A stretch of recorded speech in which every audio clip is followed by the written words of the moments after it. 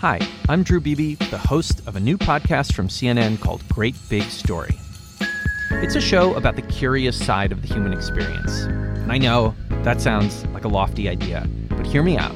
Over the course of this show, we'll talk to some of the most interesting people you've ever met, from brilliant code breakers to a couple building their own artificial island.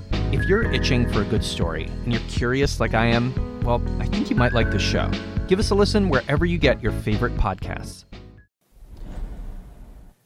And good evening. Thanks for joining us. With close to 92,000 lives lost in this country and 36 million people out of work, the president signaled once again today that the coronavirus outbreak isn't really about either of those numbers nor those human beings they represent. Instead, once again today, the president made it very clear to him it's about himself. Number one, he underscored yet again that he seems to be treating this pandemic as just another battle in the ongoing war of him and him alone against his perceived enemies, whether it's the press, the experts, or even today a study done under the auspices of government scientists.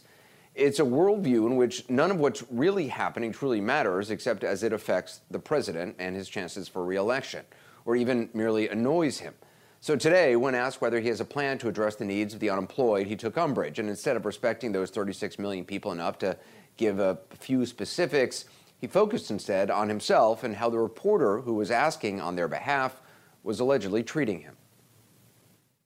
Why haven't you announced a plan to get 36 million unemployed Americans back to work? You're overseeing historic economic despair. What's the delay? Where's the plan? I think we've announced a plan. We're opening up our country. Just a rude person you are. We're opening up our country.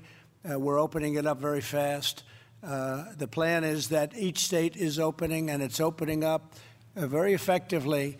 And when you see the numbers, I think even you will be impressed, which is pretty hard to impress you. Yeah, go ahead, please. A lot of these jobs are not coming back. Enough of you, he said, but he had nothing actually specific to say to the 36 million men and women now wondering how to support their families and themselves. He also would not commit to following the rules about wearing masks that apply to everyone or anyone entering the Ford plant that he's visiting on Thursday. Rules, we might add, that so many people seem willing and happy to follow, even if it's a little uncomfortable, to keep others safe from the virus, which is the point of wearing a mask for other people. Here's what the president said about that. Do you plan to wear one when you go there on Thursday? I don't know. I haven't even thought of it. It depends. I mean, in certain areas I would, in certain areas I don't. But I will certainly look at it.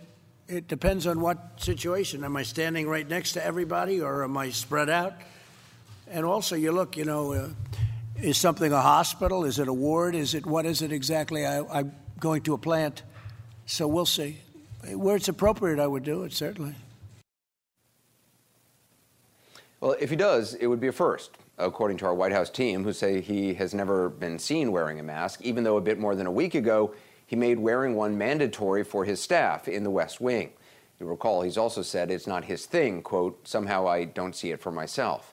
Not even when greeting veterans of the Second World War, and greeting is the word here, honoring these men in their 90s. National treasures they are, the last members of a noble generation, would mean protecting them from a deadly virus by wearing a mask, even if it may not be your thing.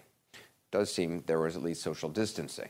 Because it's not about one person, it's about the many people who see that person and model their behavior on what they see. Which brings us to the one item that clearly is the president's thing, the drug hydroxychloroquine, which the president last night said he's now taking, despite studies showing it doesn't help and sometimes causes life-threatening heart problems. The FDA warned that hydroxychloroquine could cause serious side effects, especially with the heart. Yeah. Why is it okay for you to promote the use of this drug when you're not a doctor and health experts are working? Well, I've worked with doctors, and if you look at the one survey, the only bad survey, they were giving it to people that were in very bad shape. They were very old, almost dead. It was a Trump enemy statement. It was a Trump enemy statement. Only in this time right now, only in this environment that we are living in, could a scientific study, been deemed by the President of the United States a Trump enemy statement. It's just weird stuff. About the study, just so you know, it was funded by the NIH, where Dr. Fauci works, and the University of Virginia. And it looked at hundreds of patients at VA hospitals, veterans who, according to President Trump, were ready to die. It showed that patients receiving the drug were no less likely to need mechanical ventilation. It didn't keep them off the ventilators. And some of those receiving the drugs actually had higher death rates compared to those who did not take the drug.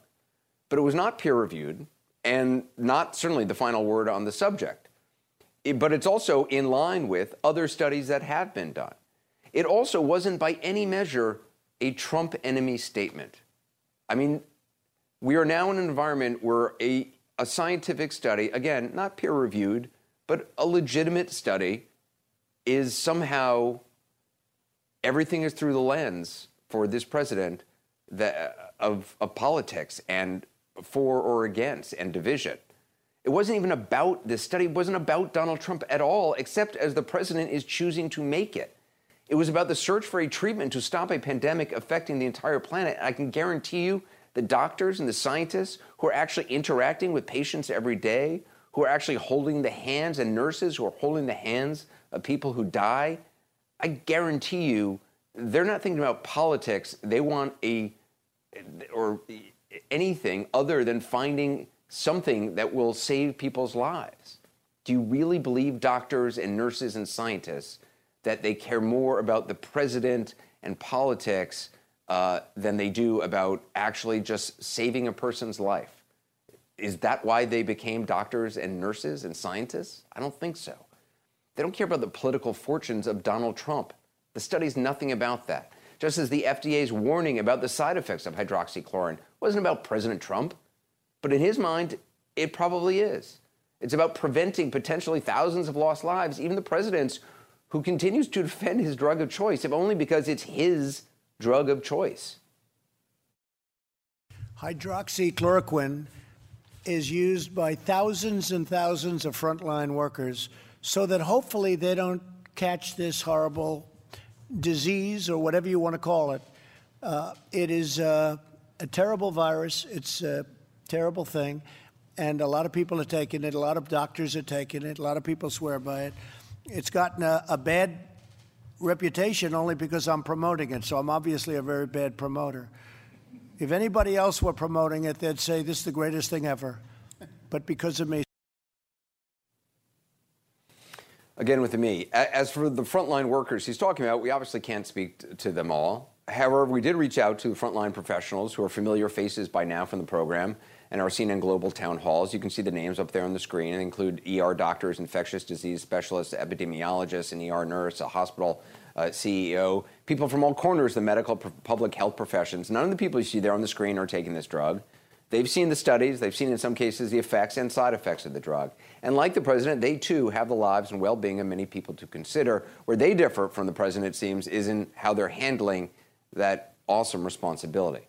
Joining us now is David Holtgrave, Dean of the School of Public Health at the State University of New York in Albany, lead researcher of one recent major study of hydroxychloroquine. David, thanks for joining us again.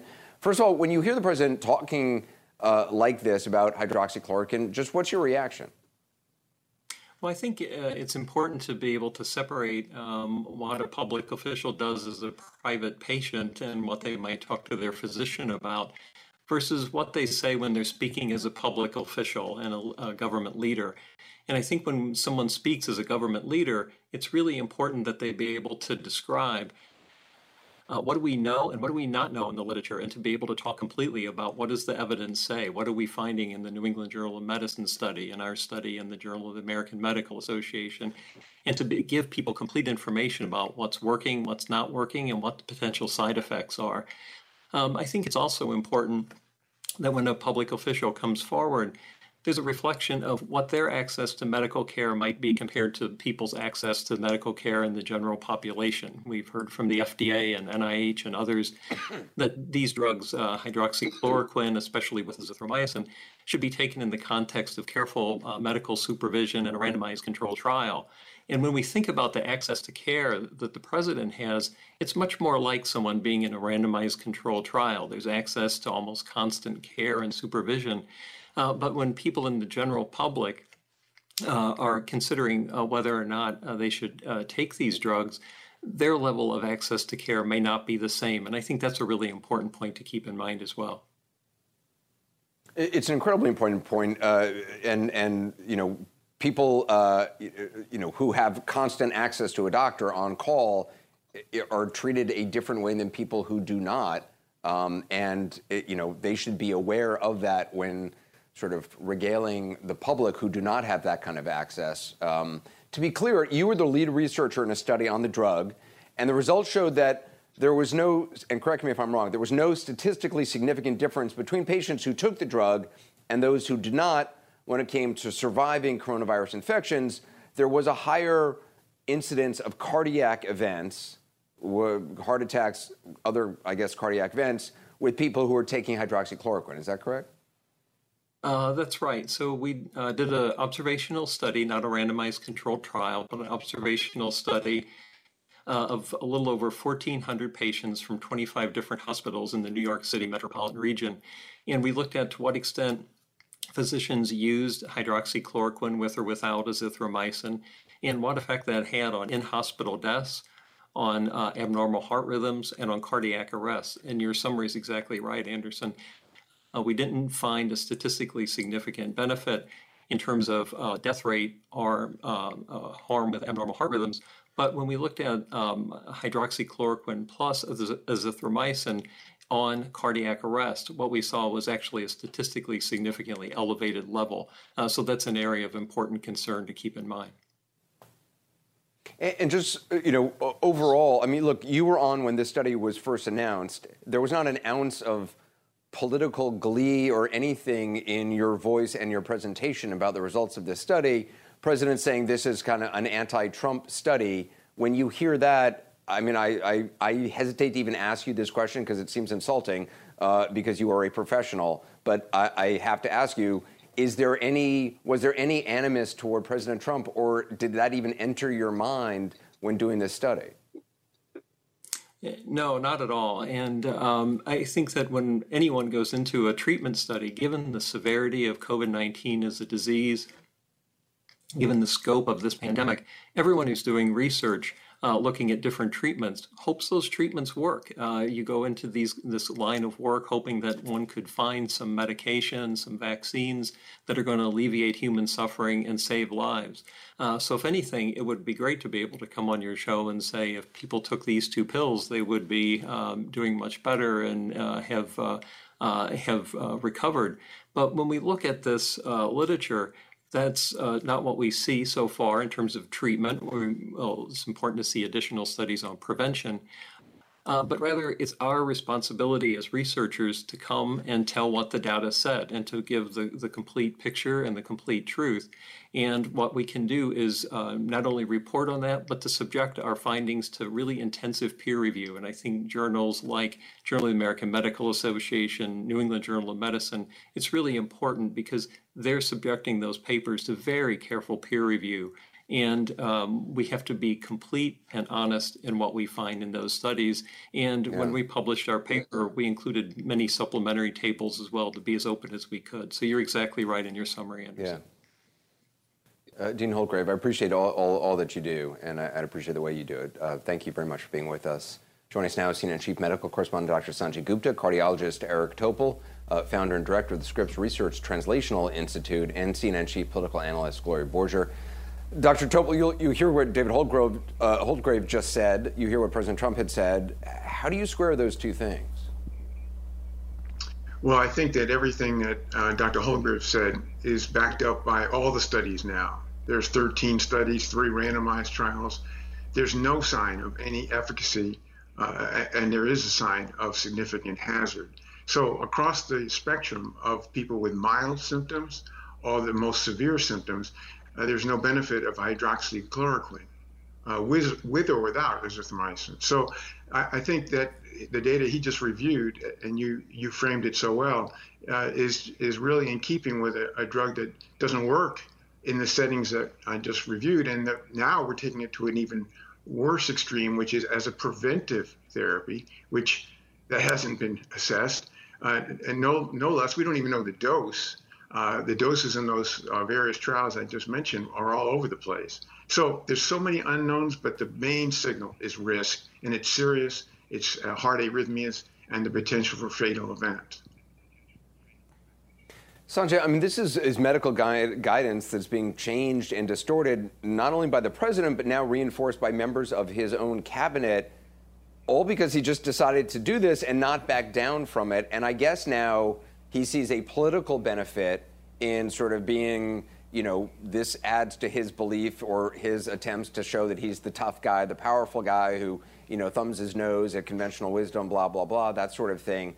But the idea that we're now in an environment where even science, you know, which is fact-based and rigorous, and, you know, even people who, you know, do these studies point out the flaws in their own studies, that it was, you know, you heard from the previous guest saying, you know, yes, this study is not peer-reviewed. It needs, you know, we need peer review, and it just seems like now everything, the whole idea of President Trump is to destroy every institution, question every institution, and put elements of doubt into everything so that truth doesn't, there is no truth anymore. It's all just who you believe or what you believe. There's nothing that is a fact. And yet there are facts and there is truth. I mean, it's really scary, Anderson, especially when you describe it like that. I mean, there is no truth. I mean, is that the world in which we're now living? I mean, you know, luckily, you know, I think as a medical science reporter, I've always had the luxury of being able to hold up data and facts and science and wrap it up in some sort of logic for people. People don't always listen. I get that, but you know, the idea that somehow there's competing interests and therefore things can be gamed in that way. You know, maybe I'm here to say that that's not the case, despite what we're hearing from the White House, that, you know, these aren't bad scientists because they gave a result that he didn't like. You know, science is not perfect. You know, it keeps evolving. That's why we do studies and make the studies bigger and prospective and randomized and all the things that we need to do. But with regard to hydroxychloroquine as a treatment, I think, you know, the data is becoming increasingly clear. You heard the dean's sort of caveats, but the idea that it doesn't help, might hurt, is a real concern as a treatment. The idea around prophylaxis, you know, giving it preventatively, we don't know. There is no evidence to show that works, as Dr. Topol was just saying. Those studies are still ongoing. And look, you know, Anderson, I would love it if there was a prophylactic like that was low side effects or no side effects and could help prevent people from getting this infection. We don't know that yet, and there is a harm in people starting to hoard this and other people not being able to get it as a result. One thing I am worried about, and this is something I spoke to Dr. Reiner about not that long ago, was does the White House know something that we don't know? Is the White House acting on information that is not being shared with the public? They're really, really going deep into this hydroxychloroquine as a preventive. It doesn't make sense. It's likely that he had some sort of exposure to the president. They're worried about it. But if there is information or data that they somehow have come across that is not being shared with the public, that would be deeply concerning and unethical, because obviously the public deserves to know that kind of information. And we're in that sort of situation now where every bit of information matters. Are they hearing something that we don't know? That's something we're trying to dig into. Yeah, I mean, but just the flip side of that coin is chances are, no, it's not any secret information that they have. It's that the people who the president talks to on the phone have said, oh, hey, I'm hearing great things about this hydroxy thing. My doctor tells me to do it. I'm going to do it. And then, you know, folks on other networks have, you know, secret meetings with their people, with the president, and tell anecdotal stories about people who rise like Lazarus from taking this, and the president listens, and that is what influences. I mean, Gloria, we have seen time and time again, he's influenced by the last person who left the room that he was alone with, who happened to put an idea in his head. Totally anecdotal evidence, if you want to call it evidence. I mean, I think what we're seeing here really, and you touched on this before in your question to Sanjay, is that it's really political right now. I mean, you know, this question of hydroxychloroquine has become sort of the new marker in the culture war. just like wearing a mask, in a way, has unfortunately become a marker in the culture war. Do you believe it's okay to take hydroxychloroquine or for the president to take it? Do you think it might, in some crazy way, be preventative, which, as Sanjay says, nobody has even proven at all? Do you think the president is doing the right thing? And I remember back during the 2016 election, the president always talked about the potential for an election to be rigged. That's a favorite word of his. And now what he's saying is the science is rigged. The scientists are rigged. This is an enemy statement, this academic study, and that anybody who disagrees with him on this question of hydroxychloroquine is because they are an enemy of his and they don't like him. So the signal to the American public then is don't believe the science. Don't believe what the scientists are telling you. Believe me, because I have your best interest at heart. Yeah, let's just be real about this. Let's just look at the timeline on this. The president suddenly discovers his valet has coronavirus, so he is upset by that. And because suddenly it is in his world and it affects him, suddenly everybody in the White House has to wear a mask. Everybody in the White House has to get tested all the time, or should be tested all the time. And the president starts taking hydroxychloroquine because all of a sudden he feels in danger, but he's not going to wear a mask because he said publicly and he thinks it makes him look weak. But even though he may be himself endangering other people around him, he just makes sure everyone else around him wears a mask. So for all his talk of being powerful and strong, as soon as it's touching his life in a personal way, he quickly reacts and makes sure everyone else wears a mask. Let's not forget that. So for all those people saying about not wearing a mask and how the president's tough not wearing a mask, he's living in an environment where he has made everyone around him wear masks because he is not willing to. We're going to see Sanjay again shortly. Dr. Topol, thanks for joining us. Yeah, of course. He has to access doctors around the clock. Coming up next, breaking news from the CDC, a new bulletin on how the virus is spread with big implications for how to stay safe. And later, putting safety measures to the test as all around the country, restaurants begin reopening. America's getting back to work. In this new economy, your business needs every advantage to succeed. You need to be smart. And smart companies run on the world's #1 cloud business system, NetSuite by Oracle. With NetSuite, you'll have visibility and control over every part of your business, your financials, HR, inventory, e-commerce, and more. It's everything you need, all in one place. Whether you're doing $1 million in sales or hundreds of millions, NetSuite lets you expertly keep track of every penny.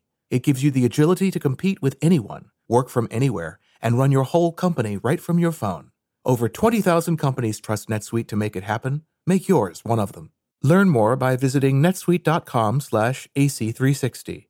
From there, you can schedule a tour of NetSuite and get their free guide, 7 Actions Businesses Need to Take Now. It's chock full of the top strategies executives are using as America reopens for business. Get your free guide and product tour now at netsuite.com/AC360.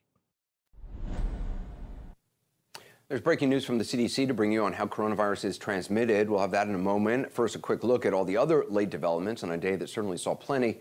Erica Hill has that. A packed high school graduation in northern Oklahoma looks like a flashback, but it's not. We had permission from anybody and everybody that we needed, and so we had the graduation. The city manager gave the school the go-ahead. 600 people showed up. There were temperature checks, though masks were optional. In Delaware, face coverings are now mandatory for anyone over 13 at church services. Meantime, one often cited model, which just revised its predicted death toll down, shows masks may be helping. 40% of the U.S. wears a mask all the time. About 80% wears a mask sometimes, and that's probably helping separate out that impact of rising mobility. As mobility and testing increase, states are monitoring new cases. Numbers over the past week are up in 17 states, including Florida, where Miami is preparing to reopen parks and businesses tomorrow. We're just ready to get back to work. Nevada also seeing new cases rise as the Venetian in Las Vegas says it's accepting reservations for June 1st. Hawaii, among the 16 states seeing a decline in new cases, just extended its mandatory 14-day quarantine for visitors through the end of June. In North Carolina, Tyson Foods closed this chicken processing plant for the second time in a week due to positive cases. New York City offering a sober picture of those most impacted by the virus. New data broken down by zip code confirming communities of color and low-income areas have seen far more cases and deaths than whiter, wealthier areas, mostly in Manhattan. The mayor announcing today some of the city's more than 1 million public school students will continue online learning this summer. Distance learning creates challenges, but also creates a world of possibilities. And for so many kids, this summer will be a chance to keep learning. A handful of universities will limit in-person classes this fall, some ending before Thanksgiving. We have to be able to deal with this in a way where we can educate our students and make the campus environment safe and healthy. Texas restaurants can increase capacity to 50% on Friday, but even that may not be enough. It's going to be tough. Houston's going to lose some good restaurants. Outdoor dining and in-person retail return in Connecticut tomorrow. A planned opening for salons has been pushed to June as concerns grow about just how many small businesses will survive.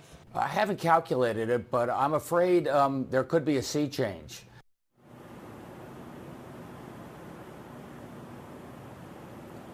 And Anderson, as we look at more things changing. Erica, go ahead.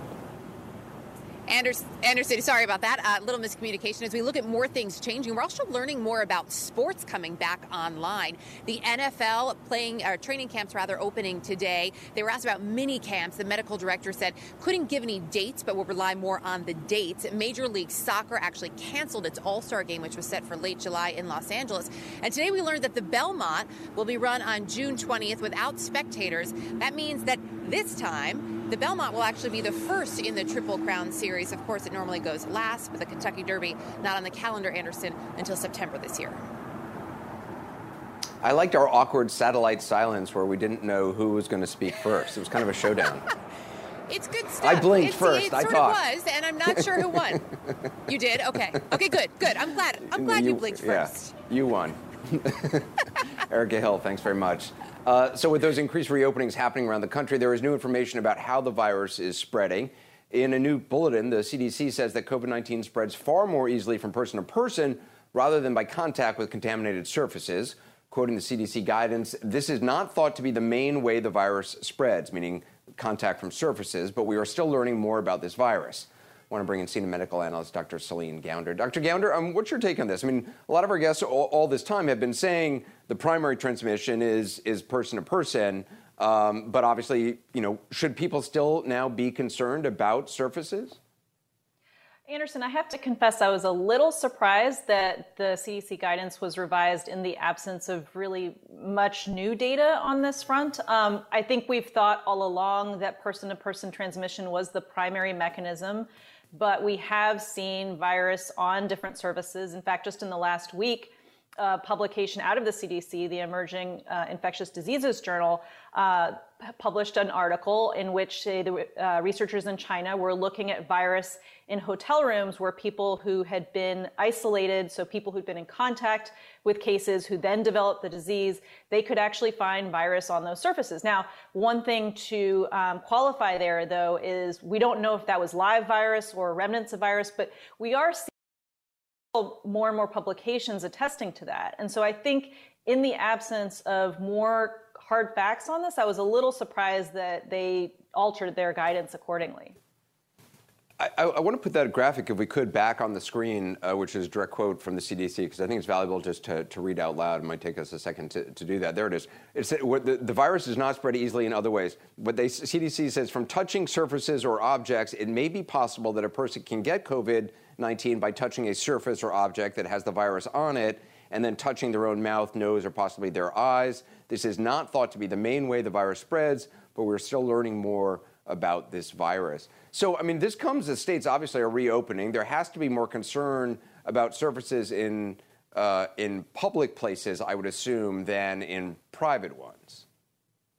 No, I think that's right. And so high touch surfaces, whether it's elevator buttons or door handles or counters in the cafeteria, I think those are still areas that really we do need to pay attention to in terms of decontamination. And until we have a better sense as to what level of transmission there is from contaminated surfaces, I think it's better to be a little bit cautious about this, especially as we are lifting social distancing restrictions and we are finding ourselves in shared spaces again. So just to be clear, this, as far as you know, this does not come from any new study that was done or anything new. It's just a statement they've made. I think it's really a qualification or a further nuance to what they were saying before, which is that the vast majority, from what we can tell, of transmission is person-to-person transmission. But clearly some can happen through surfaces. And until we can say absolutely that's a very, very tiny amount of transmission, I think the better part of valor is really to continue our disinfection practices to really make reopening as safe as possible. Yeah, I mean, it does seem like, as much as things are reopening and businesses are reopening in places to varying degrees, the good news is that it's ultimately each individual, to the extent that they can continue to follow the guidelines that they feel are responsible, wearing a mask, continuing to, do social distancing, even if everybody else around them, on the block is not doing it. That may be unfortunate. But it doesn't mean everybody has to give up the guidelines that they themselves are following. That's absolutely right. So you should continue to do what you can do to protect yourself, your family, and your community. I think that wearing a mask is probably the most important thing, other than hand washing, hand hygiene, that you can be doing to protect yourself right now. But I think, paying attention to the surfaces that you're touching and for employers and people who run public spaces to make sure that they do up the ante a bit on how they keep surfaces clean, I think would be the appropriate and cautious thing to do here. Yeah, Dr. Gander, appreciate it. Thank you. Up next, as more and more restaurants are opening up around the country, we'll dig deeper into what laboratory science says about the possibility of dining out safely.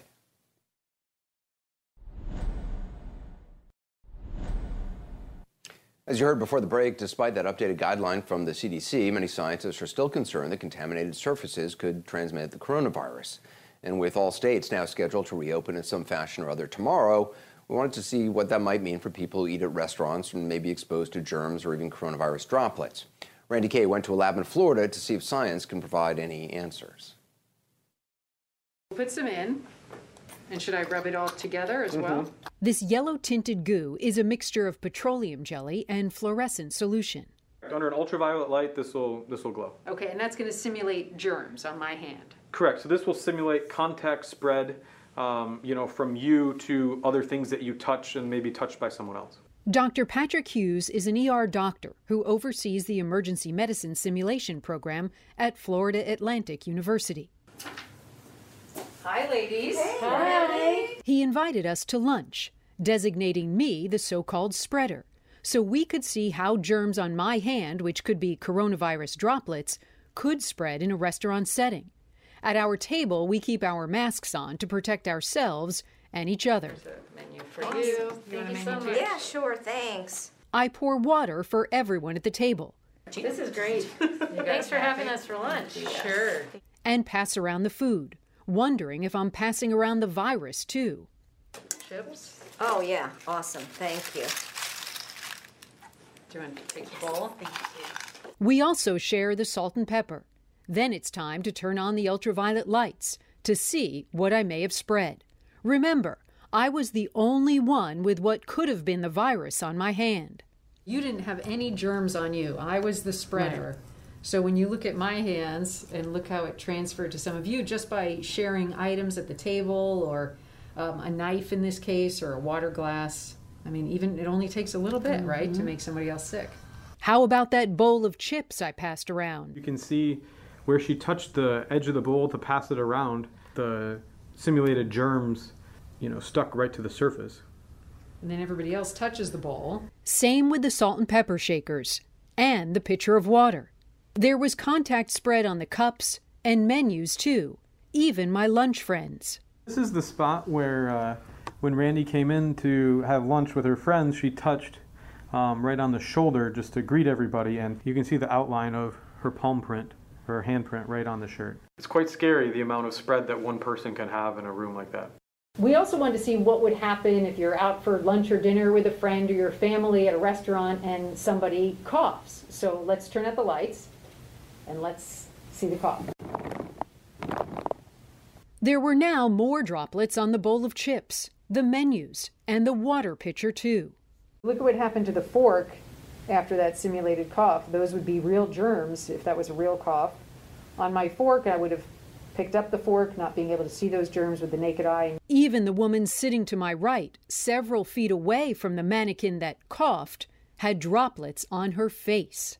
You can see it's on her face, her glasses, her mask. If she wasn't wearing a mask, she would have breathed it in. Correct. And Randy joins us now. So what did the doctor there advise when it comes to dining out? I mean, obviously, don't be sharing menus and other items. Right. I mean, it was pretty gross, Anderson, as you could see. So the doctor that we spoke with, I asked him, I said, so would you go out? And granted, he's very busy working in the ER, but he said, no, I would not go out to eat right now. He said people really should think long and hard about that. But the real question is, can you protect yourself if you do go out? And the problem is, Anderson, as you know, you can't wear a mask if you're eating out. You can't wear gloves depending on the kind of food you're eating. And in some of these cities, you can't even social distance because the restaurants are very tight quarters, so that makes it difficult too. And you don't just leave it at the restaurant. I used my telephone, as we all do. We keep it on the table, you know, when we're eating out somewhere with friends, maybe to take a picture or just to take a call. And then you take your cell phone from that restaurant, which has the simulated germs on it, or perhaps the real germs. You take it home, you put it in your car, maybe you take it to the bank or the store, and you just keep spreading it. So that's all part of the problem, Anderson. Randy, appreciate it. Randy Kay, thanks so much. I want to bring him in, Dr. Sanjay Gupta. Sanjay, I wonder what you make of Randy's piece, and what's your best advice on how people can protect themselves? Yeah, I mean that was quite something to see how those microbes all sort of spread around, and obviously you can't wear a mask, you know, when you're eating, you know, when you're out to eat. I think that, you know, there's a couple things. One is that, you know, clearly, obviously, it's not from touching the surface alone that you're going to be getting potentially the infection, but it's potentially touching the surface and then touching your eyes, nose, or your mouth. So, you know, just being really conscientious. It's funny, Anderson, even over the last few months, I'm so much more conscientious about not touching my face. Even when I'm doing live shots with you, my face starts to itch, and I have to feel like I need to scratch it, but I don't do that anymore. Making sure your hands are as clean as possible whenever you're, you know, out at these places, because you got to assume that things could be contaminated. And, you know, I think the point that Randy was making along with the doctor, that, you know, right now it's still, at least for indoor restaurants, probably a challenging environment to be as safe as possible. Yeah, I think I scratched my chin earlier in the program. Sanjay, thanks very much. A lot more ahead tonight with President Trump laying the blame on China for the pandemic. The question, how much has politics, domestic and international, interfered with the work of the scientists at the CDC? Some answers on that coming up. Symptoms of overactive bladder, or OAB, may be bothersome. As many as 46 million Americans 40 years of age or older have reported symptoms of OAB. I got to the point where I was constantly having to plan my outings around being able to go to the bathroom. Felt like my bladder was calling the shots. Many people like her decided enough was enough. It was time to talk to a doctor. We spoke to a few of them to hear their stories in their own words. Listen in at oabmed.com and hear how they discovered Myrbetriq mirabegron. Myrbetriq is a prescription medicine for adults used to treat OAB symptoms of urgency, frequency, and leakage. Do not take if you have a known allergic reaction to Myrbetriq or its ingredients. Myrbetriq may increase blood pressure. Tell your doctor right away if you have trouble emptying your bladder or have a weak urine stream. Myrbetriq may cause serious allergic reactions like swelling of the face, lips, throat, or tongue, or trouble breathing. If experienced, stop taking and tell your doctor right away. Myrbetriq may interact with other medicines. Tell your doctor if you are taking thioridazine, Mellaril and Mellaril-S, flecainide, Tambicor, propafenone, Rithmol, digoxin, Lenoxin, or solifenacin, succinate, Vesicare. Tell your doctor if you have liver or kidney problems. Common side effects include increased blood pressure, common cold or flu symptoms, sinus irritation, dry mouth, urinary tract infection, bladder inflammation, inflammation, back or joint pain, constipation, dizziness, and headache. See our ad in Reader's Digest magazine or call 1-855-697-2387. Hear real stories about how Myrbetriq can help OAB symptoms at oabmed.com. And ask your doctor if it could help you. That's oabmed.com.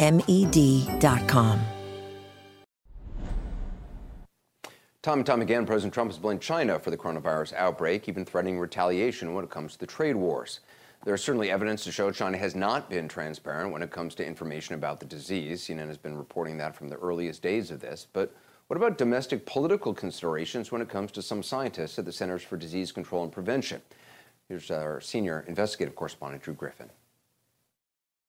Multiple sources inside the Centers for Disease Control tell CNN they are convinced politics, not science, is the driving force behind the White House response to COVID-19, and those decisions have made the effects of the pandemic in the United States worse. Now, there hasn't been as much input from the CDC, from my point of view. CNN spoke to 6 current CDC staff members, and many of them say the White House has stifled the CDC in its coronavirus response, and at times limited its ability to provide health information to the public. One source telling CNN, "We are working under a black cloud of an administration that doesn't have our backs."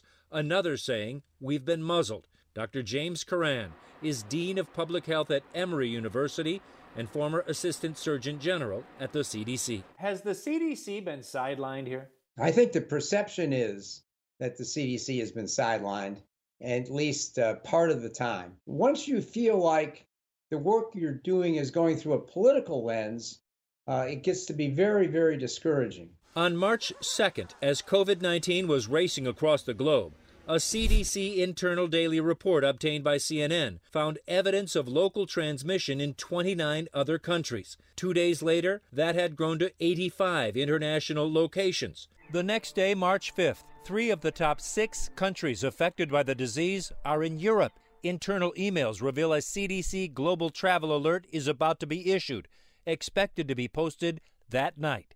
It would have urged precautions for international travel anywhere, almost 2 months after a travel warning had been issued for China. But it was delayed. For unexplained reasons, the travel alert that was supposed to be posted March 5th does not take place until March 11th, the same day President Trump would announce his restrictions on most flights coming in from Europe. We will be suspending all travel from Europe to the United States for the next 30 days. Each day of delay bringing exponentially more coronavirus exposure to the East Coast of the United States, according to Dr. Ali Khan, a former CDC official. Those were the days when these cases were essentially being transported via air travel, and we now have really good genetic data that, probably between 2 to 6 weeks before we started to see the peak in New York, cases were already slowly spreading within the New York area.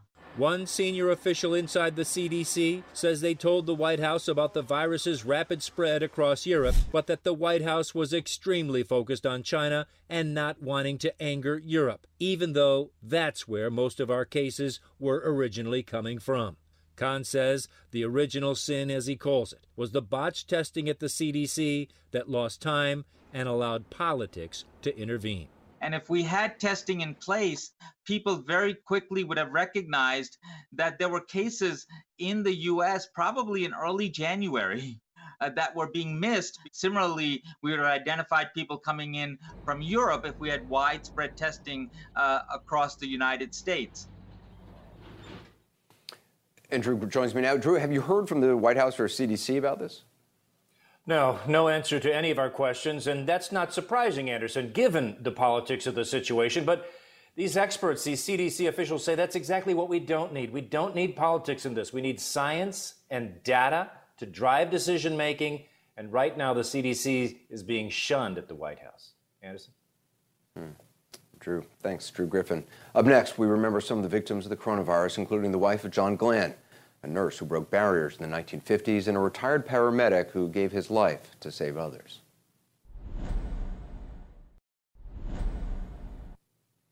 Tonight, we remember more of those who've died because of the coronavirus. Annie Glenn, she was probably best known as the wife of the late astronaut John Glenn, the first American to orbit the Earth.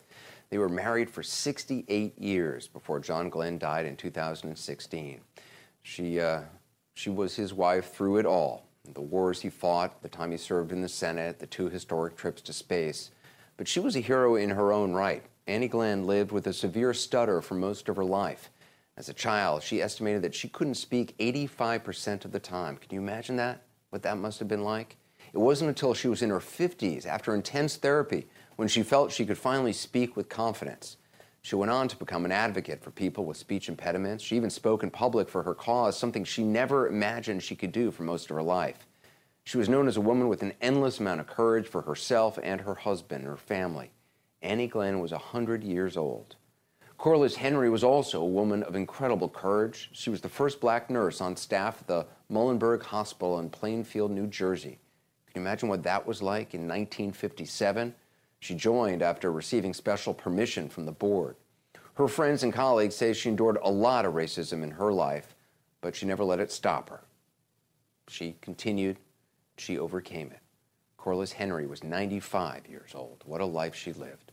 Paul Carey was a retired firefighter and paramedic from Colorado who drove nearly 1,800 miles to New York City in late March in order to help battle the virus. He came here to help. Healthcare workers were overwhelmed at the time. Help was badly needed. Paul volunteered for the job. He spent 3 weeks transporting coronavirus patients to hospitals. He was about to start another 3-week deployment when he himself started showing symptoms. His family said he risked his own health and safety to protect others. In their words, he left this world a better place, and he did indeed. They are right, and we thank them. Paul Carey was 66 years old. That's it for us. The news continues. I want to hand it over to Chris for Cuomo Primetime.